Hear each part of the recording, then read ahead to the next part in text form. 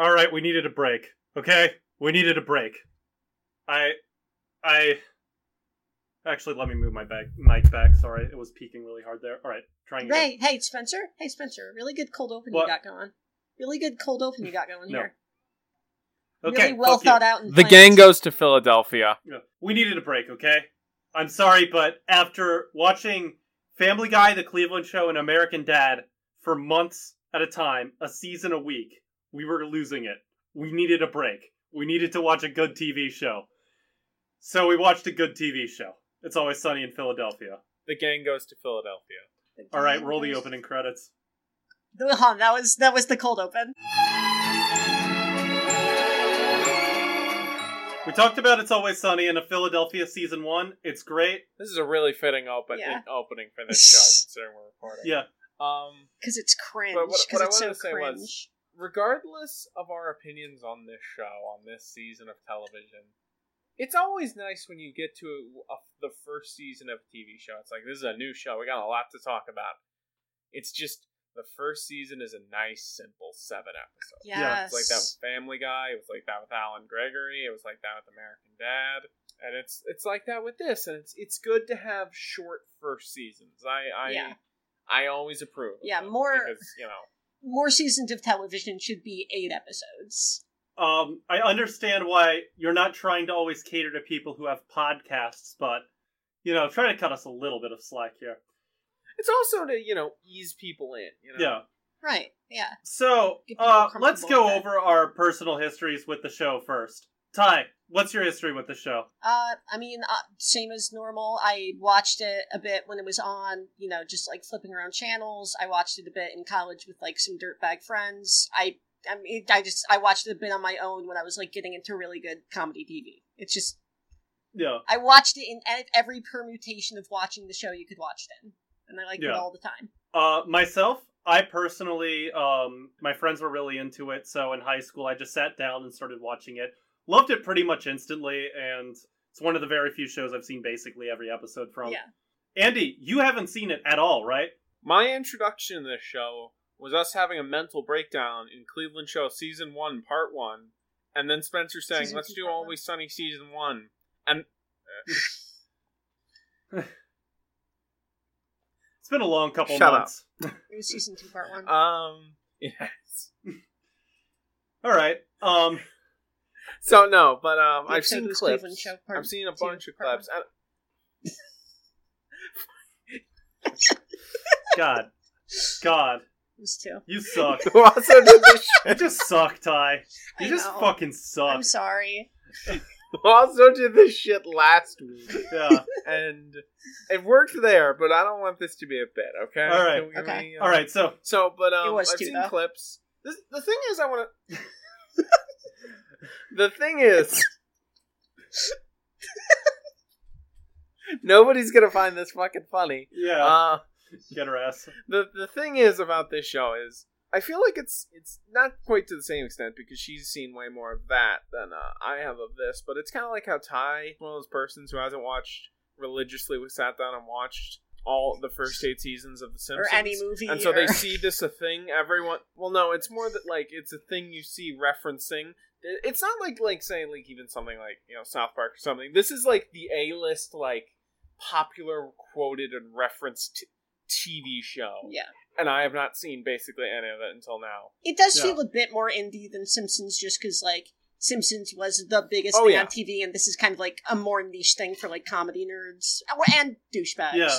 Both. And also, But, this is way yeah. lower budget than Simpsons. Yeah. But, Well, it gets higher budget later, but yeah, Yeah. this season in particular is very, like, literally all of the episodes take place in the bar, so they had to, pay for, like, one set, and then occasionally Charlie's apartment.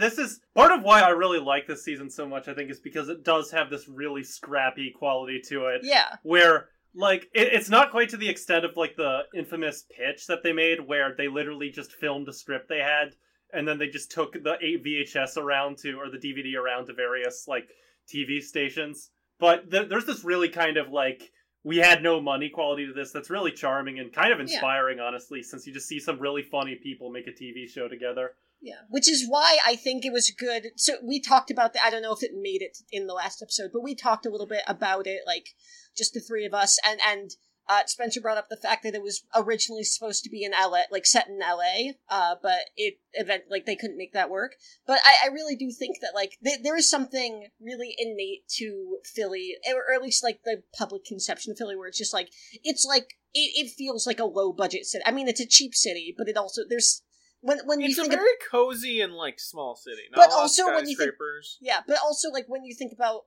Philly, like you think about dirtbags. I feel like that Yeah. that's. Yeah, And it's I the think Rocky that city. yeah, Yeah. I think that there is a type of asshole that these characters are where it could have worked in LA, when they're vain and they're, kind of working on schemes, and I think I mean, obviously could have worked in New York considering all the asshole podcasters. but I mean Yeah. you growing could out there like fungus. well, it was 2005, so podcasts weren't super, but I mean Yeah. I know, look but at, like, just in general. yeah, but look, I could see this being like a scripted version of like Vanderpump Rules, but there's something about Philly that makes everything feel like so much more, scrappy and like dirtbaggy and just kind of shitty and cheap, which I think really works for it. Also, about LA, this is just a side thing for me and Andy, but one of the McPoyles is in Under the Silver Lake, Andy. Is that the one with So, it's just Andrew Garfield or whatever? Yeah. Yes, that movie's Yeah. great. I heard about It's a that. great Shit. movie. Shock. But the thing I want to say about this is that, like, I think what ties in, I've been to Philly. I haven't been super much. I just went on vacation for a bit. It is the least East Coast feeling city of all the East Coast cities, which is basically every major city from Boston to DC. Philly feels different from a lot of the other East Coast cities. It feels, it doesn't feel like it has as much of like it does have like kind of a legacy, but it doesn't have quite as much of a stick up its own ass. Yeah. It's not quite as northeastern It's just from my my recollection. And it's also not inhabited by psychopaths like DC is. Yeah. It's literally like if someone said, "Let's make a city, but for guys," like for dudes. Yeah. Yeah. Yeah. So I think we'll just go. I'm going to keep the viewers in suspense partially because Ty and I don't know what Andy thought of this season. So we're going to keep that in suspense. So I want to just start off. Ty, what did you think of this season? Just broadly. I am on record. I love this show. I'm not as I think fervent about it as you are, Spencer, but I love the show. I think that you could definitely tell in this season that they were finding their footing. Yes. Because I think, and this is something that we have gone in on Family Guy about sometimes, but there is a point in later seasons where all of the characters feel more cartoonish than they do now, feel less, maybe not less fully realized, but definitely less bound to the reality of actual realistic characterization, where I think the show really reaches kind of like a weird, insane, that sounds so stupid, it reaches it reaches a kind of alien sociopathic brilliance, and I don't think they're there yet, because these are still all recognizably people who are shitty but are still have at least have a baseline decency that I think the show needs to jettison before it's really the fun stuff. I did take notes that this show, having seen later seasons, this is the show not fully dialed up to 11 yet. The DNA is there, but what later seasons have is that it takes all these elements and just pushes them to extremes, and then pushes those extremes even further. I'll go and say that I really like this season. It's probably the weakest one. But it is... I think it's pretty fantastic. I laughed pretty hard in a lot of episodes. Yes, but... I think that... Sorry, let me just say that I definitely, I was talking about some flaws in it. This is still a hilarious season of television. Yeah, it's really funny.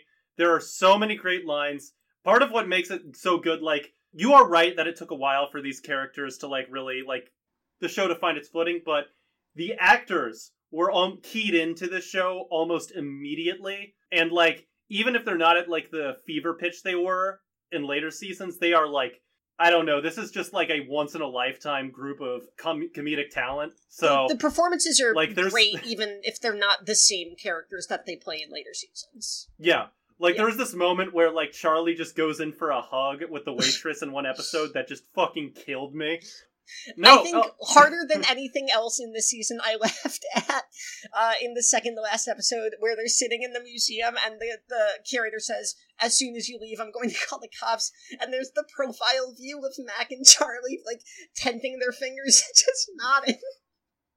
Yeah, no, everyone is so keyed in to their characters already. Glenn Howerton just eats up his role so well. Yeah, it's kind of remarkable. That I think Dennis is the most changed from here to later seasons. Yeah, but even then, like, Dennis has, like, an idea of, like, the type of, like, shithead he wants to be. Yeah. So, or, like, Glenn Howerton.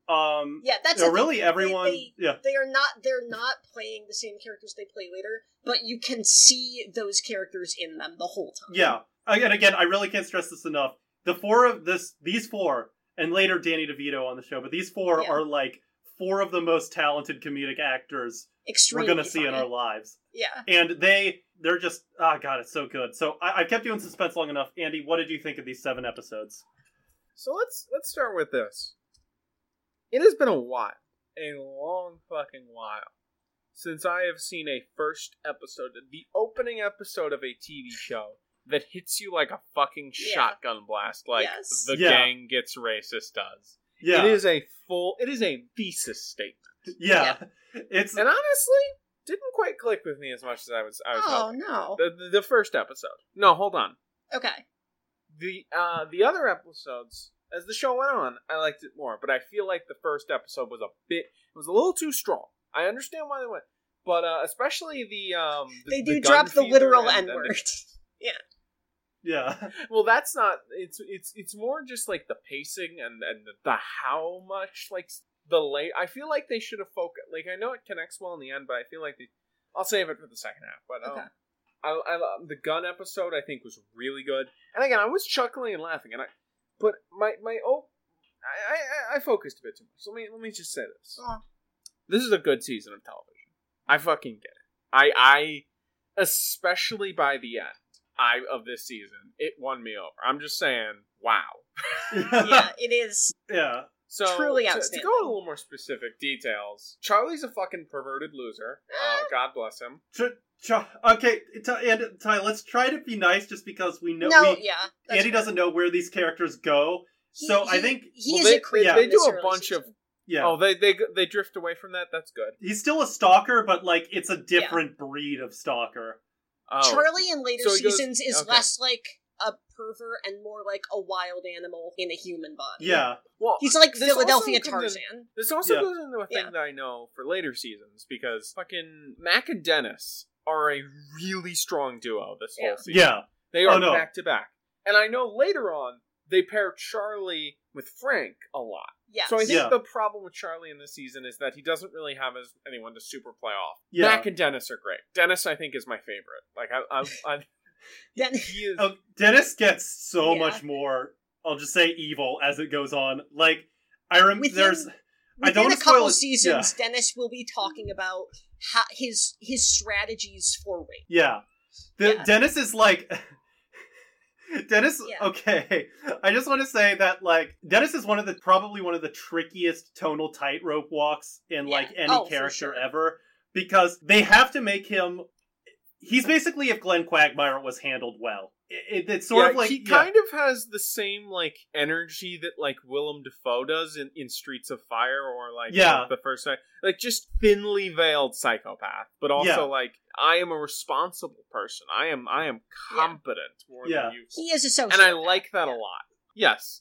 Mac is... I also really like Mac. I feel like, is the perfect balance between Charlie and Dennis. Like, he's still, like, roughly likable protagonist dude, but he's also still dumb meathead guy who goes along with all of the bad ideas and often encourages them. They have not really started the main Mac joke in the first season, which is that Mac is clearly flamingly a homosexual man. Yeah. Oh. Yeah. Mac, okay, they've hinted it a little bit in the last episode, but, like, Yeah. they like, haven't really figured out And- that Mac is very obviously gay. Yeah, and a bit in the episode And- that you're doing, right? Yeah. Charlie has cancer. So- yeah, which we'll get to. Yeah. Let's talk about D. Sweet. D is interesting. I like her. You think at first that she's like, no, she's not better than them, but I think she's not as psychotically ambitious. She doesn't look for trouble to get into. She is perfectly willing to commit to awful things to do when they are placed in front of her. There's something that this show does that I think sometimes works and sometimes doesn't, where Sweet D is, in a lot of ways, the moral center of the group until it runs up against, like, her immediate desires, Yes. and then she folds. I think I also that the thing this season also made a lot of, and I don't know if they keep with that, she's basically the only good person at her job this season. Yeah, what D is that, like, I think they kind of wanted early on, I guess they envisioned her as kind of like the straight man, basically. Yeah. But, like, even, like, early, like, in the season, they have her getting in on the hijinks. No, and sure, but she's constantly, like, I feel like they're constantly going, either, like, she should be doing, the guys are constantly going, she should be doing work so we don't have to, or she's constantly asking for help and they're not giving it to her. But I'm not saying D is, like, a good person even, but I am saying that, like, she's got her shit together more in this, I think, is clearly what they're going for. So, in later seasons, D retains a lot of, like, who she is in this season, like, you know, the kind of desperate, sweaty, like, romantic in her, but she also, in a big way, becomes the gang's Meg. Yeah. Yeah, she becomes the game's Meg, but it doesn't sting because she also, like... She's also a bad She deserves it. Yeah, her sense of humanity slowly starts to drain away. And I'm assuming Danny DeVito fits the role of Chaos Monster Peter.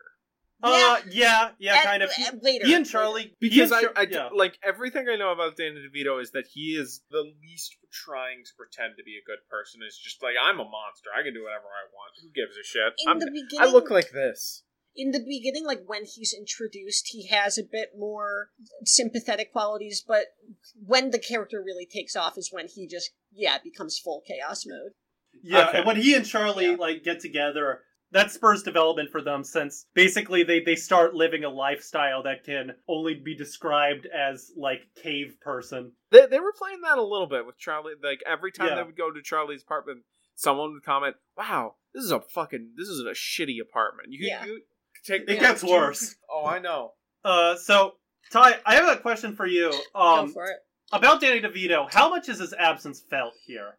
Well, it's tough. In retrospect, I definitely did feel it, that it is, I mean, not entirely, but it is a different show without Frank there. Yeah. I mean, Frank adds a kind, I mean, even when he's a chaos monster, he has a kind of, like, elder energy. He is the only person with, like, a different life experience, really, than the gang, and that does change, like, how they interact with the world. But I feel like that's kind of prescribing in revert, like, when this was made, like, Frank was not a glint in the eye of the show, and I think, I really don't think you can say his absence was felt, because the show was not built with him in mind, you know? The thing is, this might be because I've seen clips from later seasons, and but I kind of feel like a lot of the times Charlie's just by himself. Like, Charlie's just off on his own this season. And if I'm able to pick up on that, I think that does say something. I think that, so I do feel the absence a bit, but I was really surprised at how well it already is without Danny DeVito. Like, I feel like even if they never got him, I think the show could have survived and been a really good show. But it is a different show, and I think that is pretty clear. Yeah, it becomes more wild with him, and despite being, like, the most, like, reputable actor on the show, he plays it like he has absolutely nothing to lose. He bit a man's nose off in Batman Forever, or Returns. Yeah. Like, he's already done everything. He knows what it's like. Andy, that was fictional. Yeah, I know, but I'm saying, like, he's already played pretty psychopath.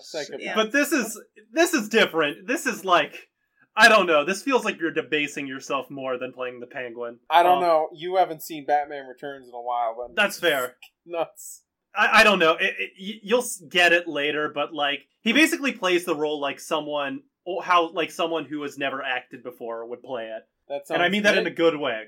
So, I wanted to also say that with like a few exceptions, the episodes are absurdly well structured already. Like, the way they kind of weave the A and B plots together. That's partially because we're used to Family Guy on the Cleveland Show, where they don't do that well, but they really do, like, have a way to, like, have all these characters chart their own territory through the two stories and have them cohere together in really satisfying ways. I think the first episode was a little, like, it came together well, but I think they were a bit too separate for most of it, whereas the other episodes, I think, did it much tighter. Yeah. I think the gang finds a dead guy is a bit shaggier than some of the other episodes, but largely I do think the structure is pretty solid. I think Charlie Has Cancer is probably like the best example of like the 250. Like it. Yeah. No, I think you're right about that. They're also really good at finding the right note to end stuff on. Like, one other thing before we transition into the second half is that I was caught off guard because this show actually uses cutaways in this first season. They stopped doing that. Yeah. It's crazy. Yeah, like it was probably in the air at the time. Yeah.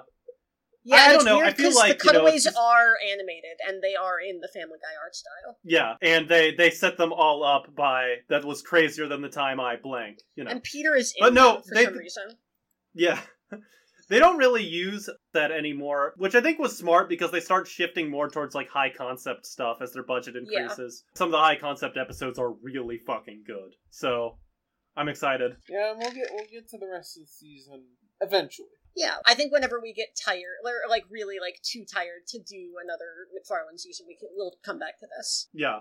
Anyways, but that's gonna do it. I think we all agree though this is a good season of TV. For sure, I would watch this all over again. And we're only just getting started. See you in the next half, everyone. Yeah.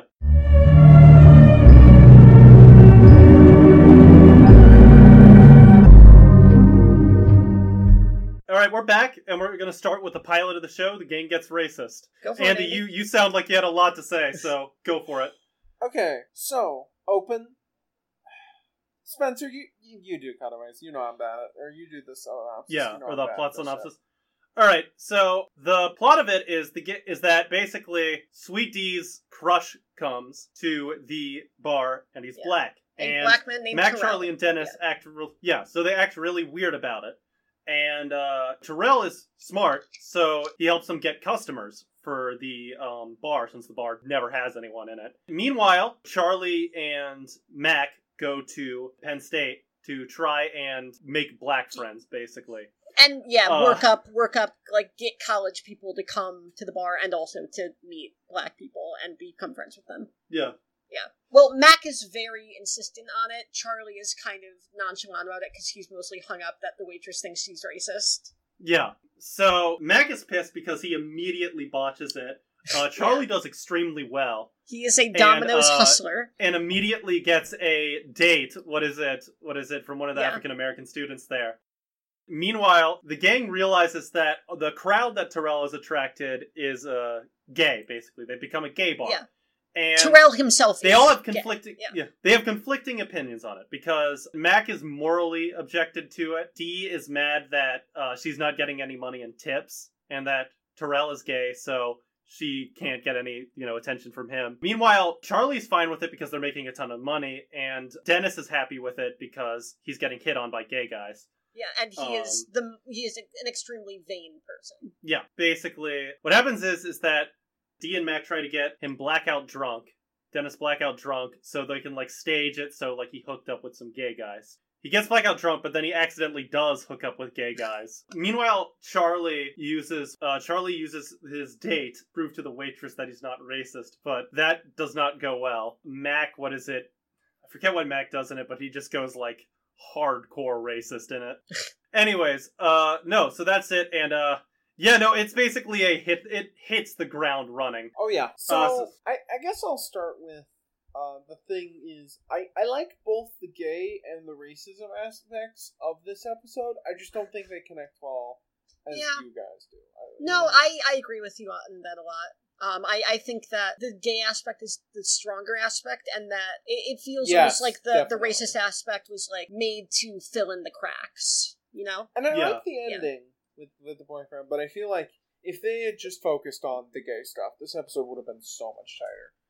I think that with the African American stuff, they might have been a little worried about I mean, obviously they wanted to offend people, but I think they were, like, trying to be smart and careful about it. So they might not have been as, like, bloodthirsty as they get in later seasons. Yeah.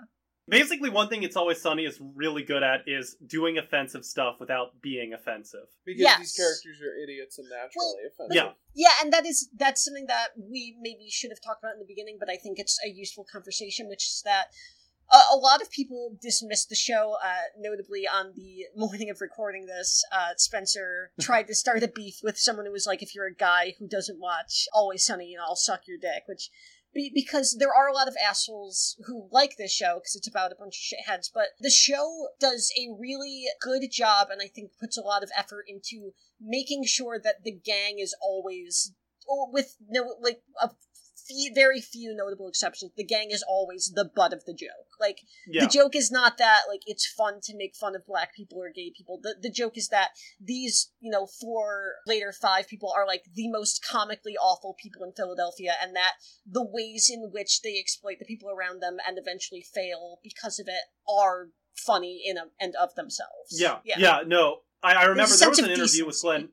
Yeah, there was an interview with Glenn Howerton where he was, like, outlining, like, for the show, he's like, he was just like, how do you not, like, get in trouble for this stuff? And it's like, well, very simple. We make sure that the gang always loses, basically. And we make sure that the gang, that they're the bad guys. Without learning any single reasonable lesson. They just fucking get owned. Yeah. And owned. And owned. So, I agree with you that the stuff doesn't connect quite as well in this. And I think that there's social commentary on, like, gay rights and, racism. It would get smarter as it goes on. I think it's also that, like, I feel like Charlie's a bit too just, like, the show is aware that he's problematic, but isn't quite homed in on what he should be at this point, so they're just kind of... He's kind of generic. Stuff at the wall a little bit. Yeah. He's a bit shittier and a bit... Or, like, a bit... He's maybe, like... He's a bit more of a dirtbag than the rest of the gang, but he's also, like, kind of kinder in a bit, but he is the one who I think they know the least with, like, what to do with. Yeah. Yeah, they want to try and make him a little more sympathetic, I think, but they also, like, make him a little worse. Like, I think it's that I feel like they don't...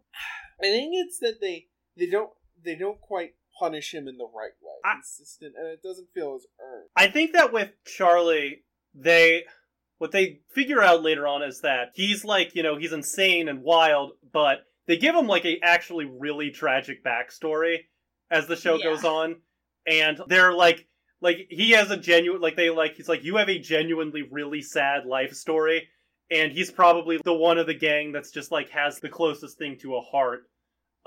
He's just still, like a shitty, fucked up child. But and you get that, but they don't quite know I agree with that. It's not really until, like, the Nightman stuff where they figure him out fully. Do we have anything else to add about this episode, other than I laughed really hard at it? It's a very funny episode. Yeah. There was a point where Caitlin Olsen near the beginning is, like, trying really hard not to laugh while they're filming the scene, visibly. Same thing with Charlie Kelly at some point, I think.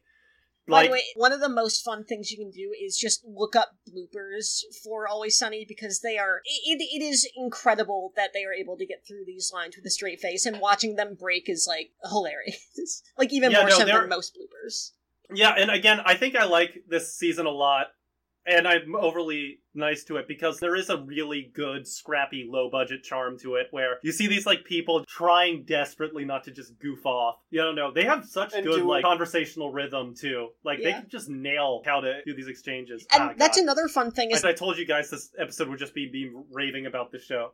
I was just going to say that if you, like, when you watch the bloopers, you see that, like, when they do multiple takes of a line, like, pretty much for every line, they will, like, change up the delivery, which is not uncommon in a comedy, but, like, it really shows that, like, they are getting into the rhythm of the lines in a way that really helps the conversational aspects, I think. Also, I wanted to mention this here. For a sitcom, this show is extremely well directed. They get, like, good directors for how to, like... I like a lot of the driving scenes in this season. Yeah, but they, like, know where to put the camera. They know how to do visual comedy. It's just... This is, like, my formalist nerd stuff, but this show is really well blocked. So, there. I said it. That's the gayest thing I'll say all day. On your fucking rake sideshow, Bob. Yeah. Anyways, want to move on to Gun Fever? Sure. I think this is probably, like, the most, like... traditional sitcom-y episode of the season, but I think it kind of works for that. Yeah. So, basic plot summary. This is episode 5 of the season. 5. Yeah, I said 5.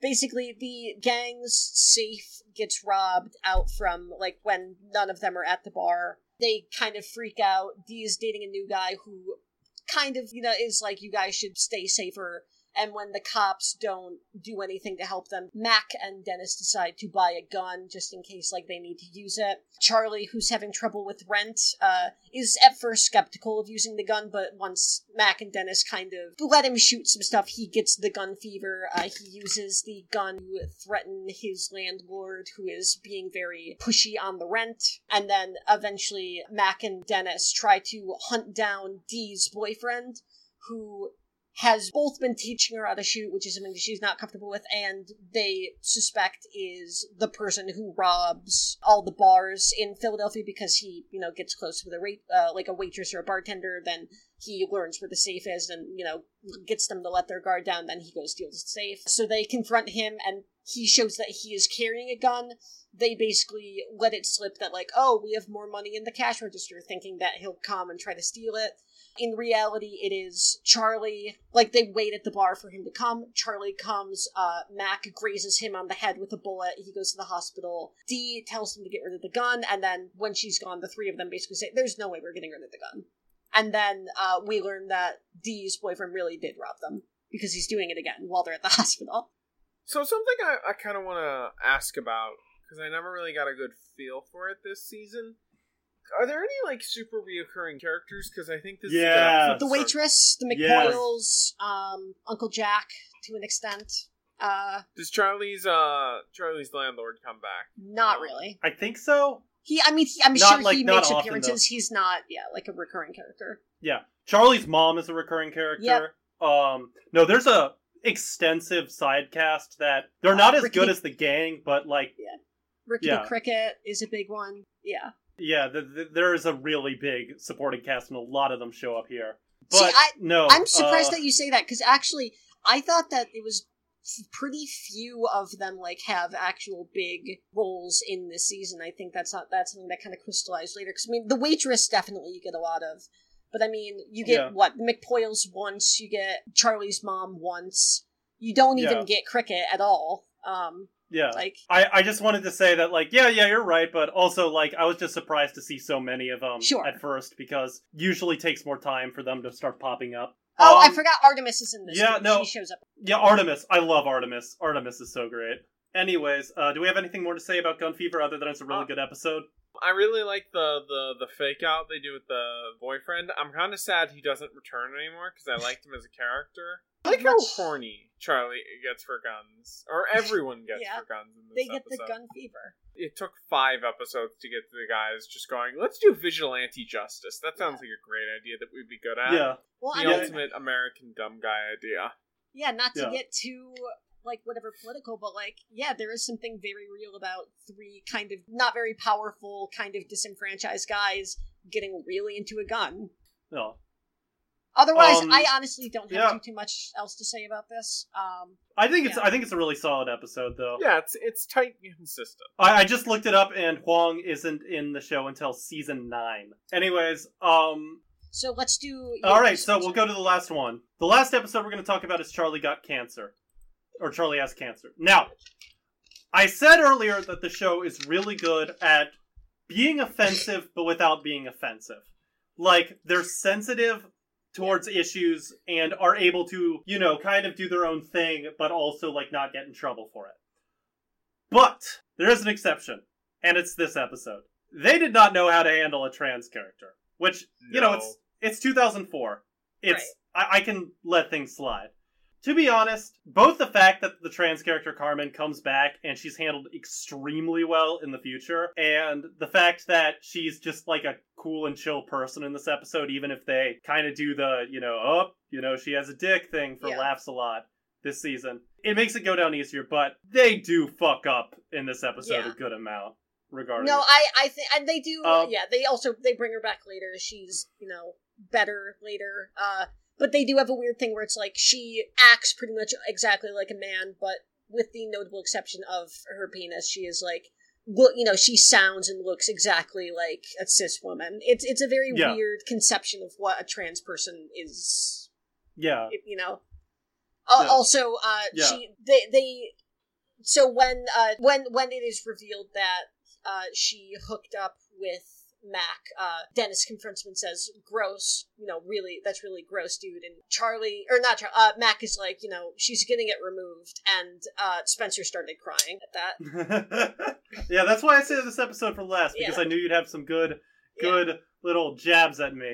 So I want to say something kind of sucks. Outside of this episode being really disgustingly transphobic, like, this is really good. Like, that's the thing. There is everything that is not the transphobia, I think, is really solid and really clicked with me. That's the opposite of our show. This was the moment when the show really started clicking for me. Yeah. I have some reservations about, like, it feels like they are doing a lot of the stuff in this episode out of the goodness of their heart, with the exception of Charlie, which feels out of character. But they're doing it in a really fucking in the stupidest way. Yeah, it's stupid possible, and it's selfish, which but I like. Yeah, it is not as stupid and selfish as I am accustomed to the show being. But other than that, I think this episode is really when stuff starts to like coagulate and like start working as a whole. Like even the transphobic stuff, kind of works out in the end, because they have Mac accidentally punch her, and then the guys go, "Hey, that's a hate crime," and then they start attacking them, which got a laugh out of me. Which is funny, because Philly guys are known for really defending people who are, victims of hate crimes. Hey, this fucking guy attacked a trans woman. Let's get him. Hey, this guy's being fucking tranny-phobic. I'm gonna go fucking break his head in. Yeah. Being tranny-phobic. The Philly fuck guys are you? love... Black? Yeah. Like, yeah. Yeah, no, I think that Carmen is sort of a missed opportunity, and... They do fix her when she comes back. Yeah, but, like, I think if they had conceptualized her, like, in 2015... Right. They would have cast, like, a trans actress, and, like, it would have been, like, a really, really, like... I don't know, a much funnier character. But anyways, if I can just briefly mention the plot of this episode, is that Charlie says he has cancer, but it's eventually revealed that he's faking it. What is it, just to get sympathy from the waitress? This sort of comes back at him because the waitress wasn't sympathetic enough to him, so they had to pay her to have sex with him. But she didn't have sex with him. She just hung out with him. Yeah. And, which is funny because Charlie was happy about that until Dennis said... We paid her to have sex with her. Like, he would have been fine just having a date with the waitress. Meanwhile, Mac dates the trans woman, and his friends are grossed out by it, but he's like, yeah, she's awesome, and then he accidentally hits her, and has to run away, because the two guys in Philly who don't care about transphobia, or who actually do care about transphobia, are mad. Spencer was in the big guy, Spencer was in his belly piloting and, like, crying. Yeah. Yeah. No. Yeah, no, but I think, again, it is a really solid episode, and the waitress, I think, is... I don't know if they've ever really fully figured out what to do with her, but... No, not really. She does... She gets more of a fun presence here, because she's less just, like, the perpetually creeped-on woman, and more just, like, a bit of, like, just a shallow opportunist, basically. Yeah, which... it works, but she is never as, I think, like, three-dimensional as some of the other... I mean, obviously the gang, but also some of the other supporting characters. Yeah. How do you feel about Artemis? I love Artemis.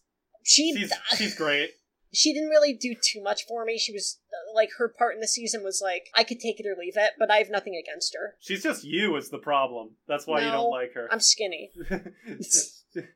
I'm not a thick. She's just she's a theater nerd. Also, I'm better at acting. Anyways.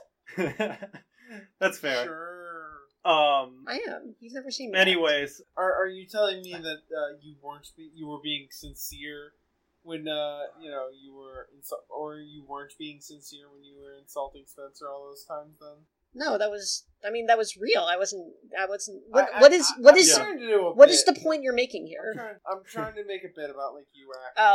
That being like Hey Andy, leave the jokes to the professionals. No, I'm joking. I'm joking. Look, I've been doing this for 5 months. At this point, I am a professional podcaster.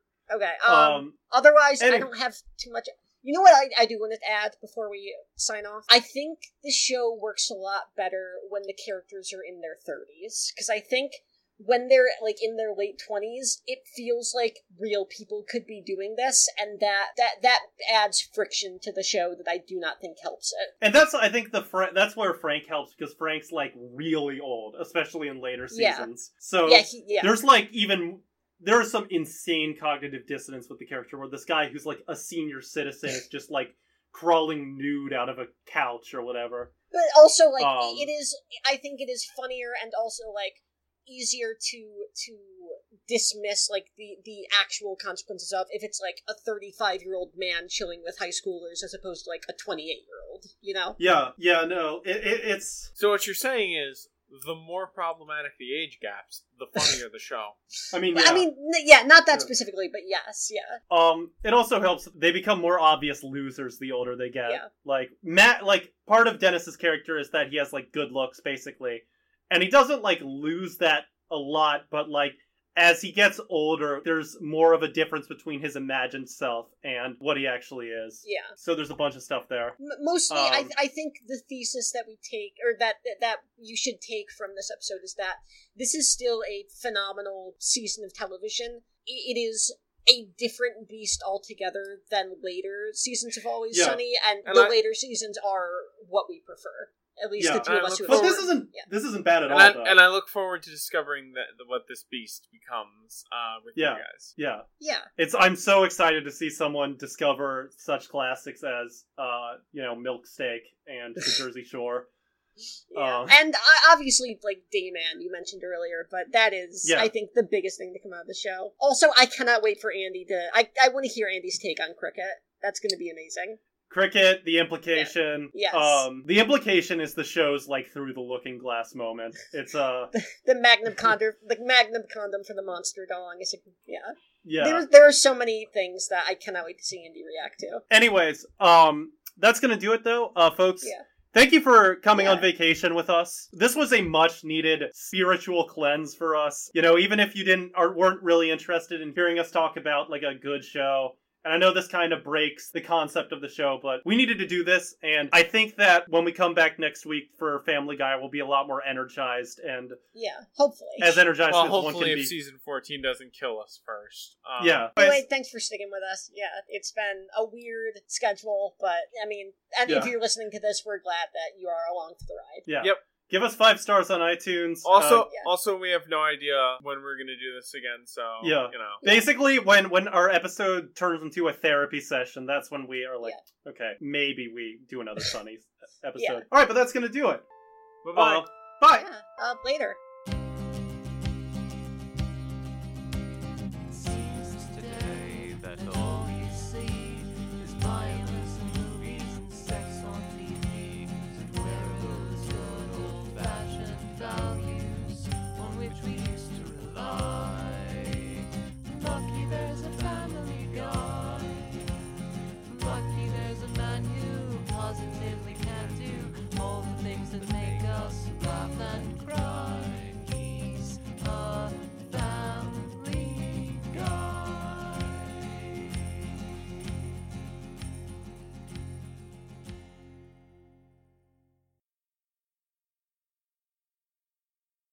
All right, folks. So, as I mentioned in the opening, we needed a break, and we decided to talk about possibly...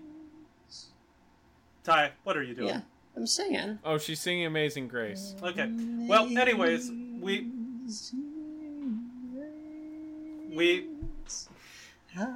watched It's Always Sunny in Philadelphia Season 1. And it's a really good season, despite being the first episode of...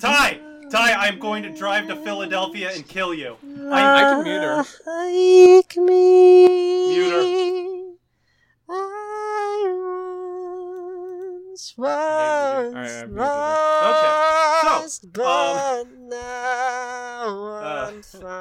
Alright, so, I just realized, God, this bit sucks. Let's just start talking about it. Yeah. Can I just say, if we're recording this and using this as a bit, so we don't have to use that. Can I just say it? Yeah. I can. You know what? I'll put that at the end. How about like after the okay end theme? Sure, whatever. So